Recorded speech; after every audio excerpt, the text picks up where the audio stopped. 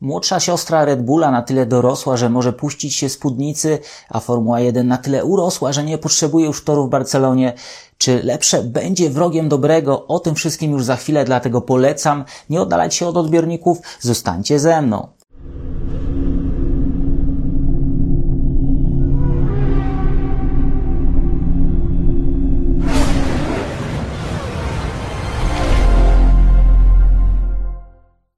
Jest środa, 24 stycznia, Daniel Biały, Echa, padoku. Zmiany, jeszcze raz zmiany, ale to jest przecież to, co nowe władze Formuły 1 nam obiecywały i tak Formuła 1 od 2026 roku będzie ścigała się na torze w Madrycie, prawdopodobnie kosztem toru w Barcelonie. To nie jest jeszcze pewne, bo zarówno Stefano Domenicali, jak i władze Barcelony mówią o tym, że będą chciały zachować ten wyścig. Będą walczyły o to drugie miejsce dla wyścigu, który będzie odbywał się w Hiszpanii, ale biorąc pod uwagę obecne zainteresowanie organizacją wyścigu Formuły 1, taki scenariusz jest mało prawdopodobny, choć podkreślam, nadal możliwy. Stefano Domenicali powiedział otwarcie: otrzymaliśmy taką ofertę, której nie mogliśmy odrzucić i od 2026 roku do 2035 Formuła 1 ma ścigać się na torze w Madrycie. Częściowo uliczny, częściowo stały tor, taki miks. Co do pętli, niewiele na ten temat mogę Wam powiedzieć, jaka ona będzie. Są dopiero pierwsze analizy, jak będzie można tam się ścigać i te pierwsze analizy mówią o tym, że jeżeli chodzi o kwalifikacje będzie ciekawie, jeżeli chodzi o możliwość wyprzedzania, czyli takiej walki. To, co w Formule 1 jest najważniejsze, tego może być mniej, ale tym charakteryzują się wszystkie uliczne obiekty. Z oceną tego, jak będzie prezentowała się ta pętla, jak atrakcyjna będzie dla ścigania, poczekajmy, ale sygnał mamy jasny. Kto zapłaci więcej, zaprosi Formułę 1 do siebie i to nie jest dobre w kontekście zachowania tego charakteru Formuły 1, co również nam obiecano. Idzie nowe, ale nie zapomnijmy o tych korzeniach Formuły 1. Mam nadzieję, że tutaj Formuła 1, nowe władze Liberty Media nie zachłysną się tymi pieniędzmi, bo przecież nie o pieniądze też tutaj chodzi, albo inaczej. Jeżeli pójdziemy za pieniędzmi, a zapomnimy o kibicach, to gdzieś ten negatywny efekt w końcu się musi pojawić. Jeżeli mówimy o zmianach, to wspomnę również o tym, co dzieje się z zespołem Toro Rosso. Jeszcze niedawno Alfa Tauri, a teraz mamy Visa Cash App RB, w skrócie V-Carb, tak ten zespół będzie się nazywał w skróconej formie. Kibice już nie są zadowoleni z tego, czy krytykują decyzję o pójściu w ten kierunek. Za tym kierunkiem również kryją się na pewno względy finansowe. No i jak wsłuchacie się dobrze w to, co mówi Peter Bayer, to przed tym zespołem nowa przyszłość, nowe otwarcie, nieco więcej wolności. To według słów Petera Bayera ten nowo nazwany zespół ma być teraz taką rozrywkową częścią tego całego koncernu Red Bulla. Tej starszej, dojrzalszej siostrze już nie wypada robić pewnych rzeczy, a to oni mają teraz być agresywni, mają zaskakiwać nie tylko na torze, ale również tą kampanią marketingową. Czy to jest dobry kierunek? Czy to jest ta agresywna strategia? Na ten moment mam wątpliwości, czy zebranie 2 sponsorów i przemalowanie samochodu to jest wszystko, co potrzeba do tego, żeby być agresywnym, żeby zaistnieć w świecie Formuły 1. Za tym idzie jeszcze jedna ciekawa informacja. Koniec z niańczeniem młodych kierowców. Zespół Visa Cash App nie będzie wylęgarnią młodych talentów. To się powoli zmienia i to jest chyba też odbicie tej zmiany wewnątrz całego koncernu, czy całego zarządzania zespołem, operacją wyścigową Red Bulla. Helmut Marko już nie będzie mógł ćwiczyć sobie na tym młodszym zespole, wybierać tych zdolnych, przeżuwać i wypluwać. Tam mają być już nowe rządy i nowe władze i według nowych standardów ma się to wszystko odbywać. Zobaczymy, bo największym potwierdzeniem tej zmiany będzie to, co będzie działo się na torze. Bez wyników, najlepiej umalowany samochód, najlepszy PR nie obroni tego projektu. Whatever it takes, czyli ten dokument Alfa Tauri, tak długo zapowiadany, tak długo wyczekiwany przeze mnie, który miał opowiadać o przygotowaniach do sezonu 2022, jest najlepszym przykładem tego, że nie PR, ale ta właściwa wartość to jest coś, na co wszyscy czekają. Tutaj przyszło ogromne rozczarowanie, przynajmniej z mojej strony, kiedy w końcu obejrzałem ten materiał, który został opublikowany wczoraj, chyba trochę na szybko, chyba trochę na siłę. Kiedy ten materiał się pojawił, był problem z napisami do tego filmu, bo jest to wersja angielsko i włosko i języczna. Tam gdzieś w komentarzach dopiero były wyjaśnienia, jak uruchomić te właściwe napisy na poziomie operacji marketingowej, medialnej Formuły 1. Takie rzeczy się zwykle nie dzieją, to nie jest normalne. Był tam jakiś pośpiech, a sam materiał miał być przygodą przez jaką przeszli pracownicy, inżynierowie tego zespołu, szefostwo tego zespołu przed tą wielką rewolucją roku 2022. Miał być to film stricte techniczny, miał konkretny temat, natomiast w finalnym produkcie otrzymaliśmy materiał o wszystkim i o niczym.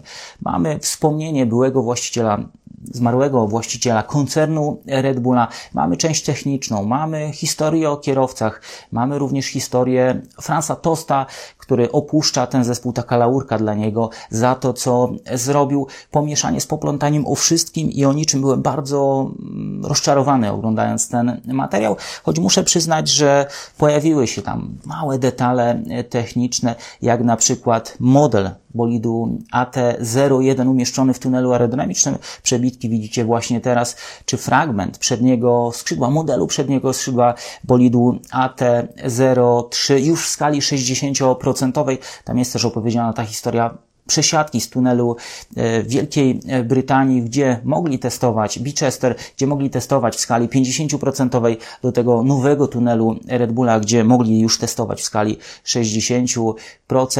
To wszystko jest tam zawarte, natomiast całość pozostawia wiele do życzenia. Zobaczymy, jak będzie wyglądała prezentacja tego zespołu. A jak już jesteśmy przy prezentacjach, to wracam do historii, którą Wam ostatnio opowiedziałem. Prezentacji, która na mnie osobiście zrobiła największe wrażenie. Z tych wszystkich, które obejrzałem na żywo w ostatnich latach, w sensie podążałem za tymi prezentacjami, wracamy do roku 2021 i prezentacji McLarena MP426. Przed nami czas, na który tak bardzo czekamy. Czas prezentacji nowych konstrukcji. Dzisiaj mają one formę głównie online'ową. Utrzymujemy pakiet zdjęć, grafik, materiałów, wideo. Rzadziej zespoły decydują się na takie zamknięte wydarzenia, gdzie wstęp mają tylko nieliczni i w końcu niektórzy łączą prezentację nowej konstrukcji z pierwszym testem, tak zwanym shakedownem wykonanym na torze.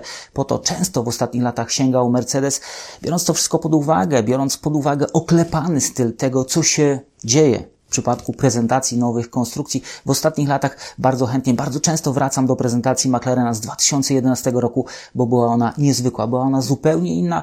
Formuła 1 nagle pojawiła się na berlińskiej ulicy przed siedzibą jednego ze sponsorów. To nie był przypadek.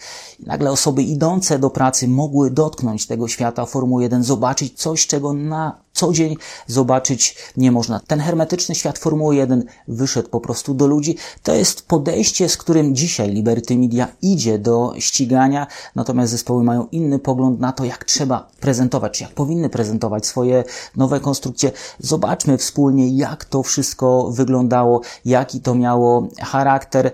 Przed siedzibą jednego ze sponsorów mechanicy wyprowadzili na ulicę samochód, nową konstrukcję, która nie była jeszcze w pełni złożona.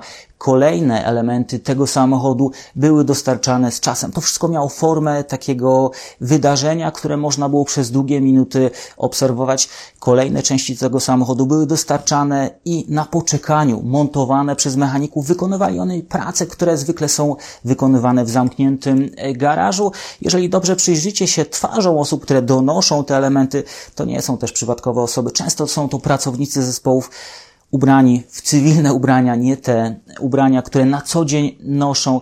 Niezwykle ciekawe wydarzenie. Ci, którzy mieli dobre oko, zauważyli, że zanim pojawili się kierowcy, zanim wszystkie elementy zostały przykręcone do tego samochodu, tylna część tego samochodu, sekcja jednostki napędowej, sekcja układu wydechowego była wykonana z plastiku. Nie było tam prawdziwych elementów. No i tutaj wróciła pewnego rodzaju plotka, czy pewnego rodzaju informacja, że McLaren w obszarze układu wydechowego znalazł coś niezwykłego, że McLaren w obszarze układu wydechowego znalazł jakieś ciekawe, innowacyjne rozwiązanie, którego na ten moment nie chce pokazywać, nie chce tym się dzielić z całą społecznością Formuły 1 i rzeczywiście, kiedy ten samochód został w pełni zaprezentowany, oczy wszystkich zwróciły się na dwa elementy. Pierwszym z nich były niekonwencjonalne wloty, boczne wloty powietrza, które miały kształt litery U, jeżeli weźmiemy je oba pod uwagę, lub kształt litery L. Tak też one były opisywane. Bardzo ciekawy kształt, który bardzo mocno nawiązuje do koncepcji tych nowych konstrukcji, które miały wejść do ścigania do roku 2021. Tutaj z boku widzicie jeden z modeli przygotowanych przez FIA, jak według nowych reguł można zbudować ten samochód. Mówię o tych podobieństwach ze względu na ten kanał, który biegnie tutaj wzdłuż nadwozia samochodu nad sidepodami. To jest element, który McLaren dostrzegł wiele lat temu i chciał wykorzystać w swojej konstrukcji. Ten czysty przepływ w tym obszarze doprowadzony do tylnej sekcji miał się przełożyć na bardzo dobrą wydajność. Okazało się, że jest to rozwiązanie, które ma w sobie bardzo dużo oporu aerodynamicznego. Nie powróciło w kolejnych latach, natomiast to wraca nam właśnie teraz ze względu na te zmiany, jeżeli chodzi o koncepcję aerodynamiczną, jeżeli chodzi o zasady generowania docisku w samochodach. Drugim elementem, który zwrócił uwagę, czy o którym dużo się mówiło, był właśnie element związany z wydechem tego samochodu. Tutaj widzicie zdjęcie, na którym ten obszar układu wydechowego jest plastikowy. Na to wszyscy zwracali uwagę, każdy miał świadomość tego, że McLaren użył tutaj atrapy, bo finalne rozwiązanie może być zupełnie inne i rzeczywiście to się potwierdziło, kiedy McLaren pojechał na pierwsze testy, bardzo trudne testy, o czym mówił Paddy Lowe w wywiadach udzielonych pół roku po tych testach, czy rok później w materiale The Flying Lag Petera Windsora. On powiedział, że gorszych testów w życiu nie miał. Dlaczego? Dlatego, że McLaren chciał przechytrzyć wszystkich. McLaren w obszarze, czy w okresie, kiedy zabronione było korzystanie z podwójnego dyfuzora, gdzie FIA podjęła działania, żeby nie można było spalinami dmuchać w dyfuzor, to miało bardzo pozytywny wpływ na generowanie docisku, na zwiększenie wydajności samego dyfuzora. Jednocześnie uszczelniało nam ten krytyczny obszar pomiędzy tylnymi oponami, czy mogło uszczelniać ten krytyczny obszar pomiędzy tylnymi oponami a samym dyfuzorem, co przeciwdziałało zaburzeniu tego dobrego przepływu. Przepisy zmusiły zespoły do rezygnacji z tego typu rozwiązań albo wypchnęły różnego rodzaju dziwaczne rozwiązania w obszar, w którym teoretycznie dmuchanie spalinami zwyczajnie by się nie opłaciło, czyli bardzo mocno określono obszar, w którym żadne elementy układu wydechowego nie mogą się znajdować, żadne otwarcia. Wszystko ograniczono do bardzo wąskiego obszaru na krawędziach podłogi i ten obszar McLaren właśnie chciał wykorzystać, tworząc coś, co w mediach nazwano Octopus Exhaust, czyli układ wydechowy mający kształt ośmiornicy. Patrząc na tę grafikę, którą tutaj zamieściłem, jest pewne uzasadnienie dla takiej nazwy, choć Paddy Lowe w wywiadach mówi, że wewnątrz zespołu nazywano to fantail, czyli zupełnie inne słowo, które dopiero po miesiącach, a nawet po latach wyszło na światło dzienne. To jest jedno z nielicznych zdjęć tego elementu układu wydechowego w trakcie samych testów. McLaren, żeby osiągnąć taką konstrukcję, biorąc pod uwagę przepisy techniczne, musiał stworzyć coś na kształt podwójnej podłogi, czyli dwie warstwy włókna węglowego musiały zostać wykorzystane i między nimi zamknięto właśnie taki fikuśny układ wydechowy, który miał wylot pod podłogą takiej wąskiej szczeliny, którą tutaj widzicie na grafice przygotowanej przez Craiga Scarborough i właśnie spaliny wdmuchiwane przez ten bardzo wąski element, przez to bardzo wąskie wycięcie miały wpływać pozytywnie na ten obszar pomiędzy boczną ścianą dyfuzora a tylną oponą. To było genialne w teorii. W praktyce to nie jest jedyny pomysł Paddy'ego Lowe, nad którym Paddy Lowe sprawował bezpośredni nadzór, który nie wyszedł. Przypominam historię Williamsa FW42, tych lusterek, tego przedniego zawieszenia, ale do tego nie chcę wracać. To był prawdziwy koszmar. Dlaczego? Dlatego, że specjaliści McLarena nie przewidzieli, albo inaczej, pomylili się w obliczeniach dotyczących tego, jak trwałe będzie takie rozwiązanie, jak wysokie temperatury będą generowane w tym obszarze podłogi i jak będzie to wpływało na niezawodność samochodu. Oni mieli problem z pokonaniem pojedynczych okrążeń w trakcie pierwszych testów, dlatego bardzo szybko zorientowali się, że ściganie się z takim rozwiązaniem nie będzie możliwe. Przejechanie pełnego dystansu wyścigowego to było marzenie. Sięgnęli po rozwiązanie, które było przygotowane, rozwiązanie rezerwowe. Okazało się, że było ono jeszcze mniej trwałe od tego fikuśnego rozwiązania. Paddy Lowe mówi, że na testach kończyły nam się fragmenty rur, z których mogliśmy spawać kolejne części układu wydechowego, ale dochodziło również do uszkodzenia tych elementów podłogi i tak McLaren uciekł spod topora właśnie w trakcie tego sezonu, najpierw wdrażając rozwiązanie przejściowe, które widzicie teraz na grafice. Widać tutaj jeszcze bałagan po tym układzie wydechowym, w tej nietypowej konstrukcji widać jakieś łaty na podłodze w miejscu, gdzie była ta szczelina i rurę wydechową poprowadzoną awaryjnie właśnie w tym obszarze pomiędzy tylną oponą a dyfuzorem. Tutaj widzimy tylne ramię zawieszenia, ale żeby to wszystko mogło działać w trakcie pierwszego wyścigu sezonu, McLaren musiał użyć tytanowego dyfuzora, czym na pewno zabrał na pokład trochę niepotrzebnych kilogramów. W kolejnych weekendach wyścigowych to rozwiązanie było dopracowywane. Jak tutaj mamy kształt zwykłej rury, tak w kolejnym wyścigu McLaren osiągnął pewne zyski, nawiązał do rozwiązań chociażby Red Bulla, stosując taki układ rury wydechowej, która została umieszczona właśnie w tym obszarze pomiędzy tylną oponą a boczną ścianą dyfuzora, ale nie było to idealne rozwiązanie, nie było to rozwiązanie, które pozwoliło zdobyć przewagę nad rywalami. Mimo tych wszystkich problemów McLaren ten sezon 2011 ukończył z kilkoma zwycięstwami, z drugą pozycją w klasyfikacji konstruktorów. To też pokazuje, jak McLaren w tamtym obszarze, w tamtym okresie był mocny, jak McLaren był w stanie nawet takie przeciwności losu przezwyciężyć i pokazać się na torze z dobrej strony. Nawet jeśli McLaren nie nawiąże do tych czasów wielkich prezentacji, ciekawych prezentacji z tym, co pokaże w tym roku, to może nawiązać do wyników z tamtych czasów. McLaren ma szansę być drugą siłą po tym, co pokazał w poprzednim sezonie, bo przez moment był tym zagrożeniem dla Red Bulla, był tą drugą siłą w całej stawce, no ale tutaj Andrea Stella ostrzega i mówi, że te decyzje, te projektowe decyzje, które podjęli, zmiany, które wykonali w samochodzie, sprawiły, że ten samochód stał się bardziej przewidywalny w warunkach wyścigowych, ale popchnięty do granic możliwości, czyli w kwalifikacjach stał się bardzo, ale to bardzo niestabilny, nieprzyjazny dla samych kierowców, trudny do opanowania i on ostrzega, że ta charakterystyka może nie zmienić się z pojawieniem się tej nowej, inicjalnej konstrukcji na torach w roku 2024. On zastrzega sobie, że mogą być potrzebne kolejne miesiące, żeby po drodze gdzieś te kolejne słabości tego samochodu, ta nerwowość, ten niepokój, ta charakterystyka została powoli zmieniana. Jak widzicie, zawrócenie tego konceptu, tej konstrukcji w przypadku samochodu Formuły 1 jest jak zawracanie wielkiego tankowca. Dzieje się to wszystko bardzo powoli, ma szansę na powodzenie, ale wymaga bardzo wyważonych ruchów, a jeżeli mówimy o tych wyważonych ruchach, to muszę nawiązać również do tego, co dzieje się w Williamsie.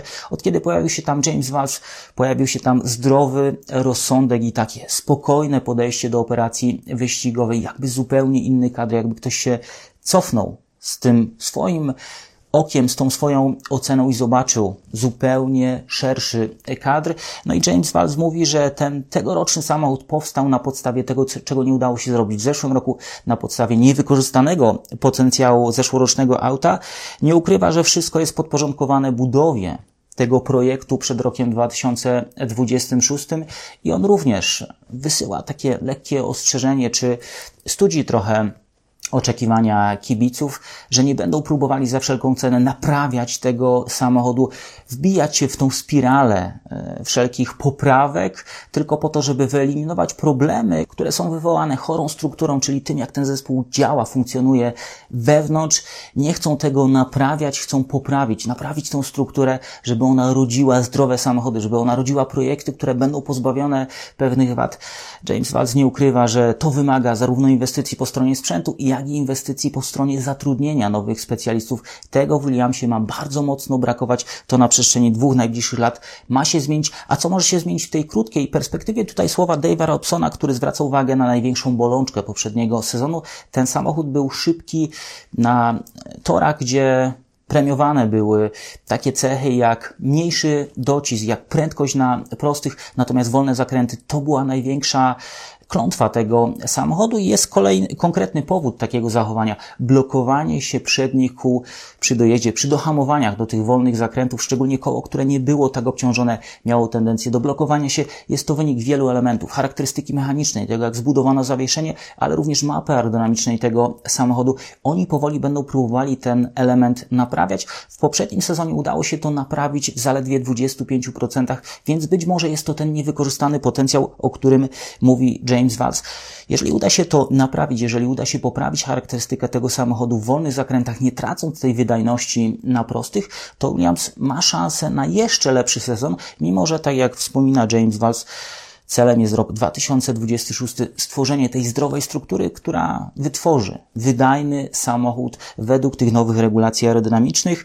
Jeżeli chodzi o Haasa, było wiele ostrzeżeń odnośnie tego, z czym Haas może się zaprezentować na początku tego sezonu. No i kolejne ostrzeżenia Ayokamatsu. Pakiet poprawek nadużył zasobów tego zespołu. Oni myśleli, to jest takie moje określenie, czy mój punkt widzenia na to, co dzieje się i działo się wewnątrz Haasa. Oni myśleli, że te poprawki, ten nowy pakiet zbudowany w drugiej części sezonu 2023 będzie punktem wyjścia na rok 2024, będzie dużym krokiem, potem jeszcze trochę do tego dołożą. Okazało się, że oba pakiety na końcu sezonu prezentowały podobne możliwości, a zasobów na ten cel zużyto bardzo dużo. No i teraz są problemy z stworzeniem tego samochodu, z zamknięciem tych prac na rok 2024. Ja mam nadzieję, że tutaj nie będzie żadnych problemów związanych z tym, że Haas nie przyjedzie na pierwsze testy, czy Haas będzie miał problemy z rywalizacją na torze. W najgorszym wypadku przyjadą z tym, co do tej pory udało im się wypracować, ale tutaj byliby na straconej pozycji. A na koniec Ferrari, bardzo sprytny plan Freda Vassera, który wychodzi dopiero teraz. Pamiętacie historię Alfa Tauri, Red Bulla i Laurenta Almeki, który został pozyskany właśnie z szeregów Ferrari. Długo podobno według włoskich mediów negocjowano to odejście. Laurent Almeki dostał zielone światło. Laurent Almeki po bardzo krótkim czasie nieświadczenia pracy dla konkurencji dołączył do Alfa Tauri, ale Fred Vasseur miał zawrzeć w tej umowie taką ugodę, czy taki warunek, że jeżeli ktoś od Was będzie chciał do nas przyjść, to również ma dostać najkrótszy z możliwych tych okresów nieświadczenia pracy dla konkurencji. I teraz okazuje się, że tych specjalistów, którzy podążyli z obozu Red Bulla i Alfa Tauri w kierunku Maranello, jest bardzo wielu i oni właśnie będą na tym krótkim okresie. Niektórym z nich, którzy rozstali się z Red Bullem i Alfa Tauri w połowie poprzedniego roku, w okresie wakacyjnej przerwy, kończą się te okresy i będą mogli zacząć pracę w Maranello. Mówi się o wielu specjalistach z obszaru opon, co dla Ferrari jest niezwykle istotne, z obszaru symulacji, problemy z korelacją oraz wydajności aerodynamicznej tego samochodu, więc Ferrari ruszyło na łowy tak trochę po cichu, trochę właśnie z takim chytrym planem Freda Vassera, który najwyraźniej się udał i najwyraźniej Ferrari wzmocni swój pion techniczny. Zresztą tych wymian po stronie personelu technicznego jest bardzo dużo i tutaj też gdzieś w perspektywie jest ten rok 2026. Każdy już patrzy na ten moment, kiedy znowu można odwrócić karty, kiedy można jakimś jednym ciekawym pomysłem zaistnieć, ograć rywali, uzyskać pewną przewagę, a te pomysły i ci ludzie, którzy będą stali za ich realizacją, to jest niezwykle ważny, niezwykle cenny element. Wszyscy zdają się mieć tego świadomość. To wszystko, co dla Was dzisiaj przygotowałem. Mam nadzieję, że był to ponownie dobrze spędzony czas. Dziękuję za to, że jesteście, komentujecie. Czekajcie na kolejne wydanie magazynu Echa Padoku, które już wkrótce i do zobaczenia.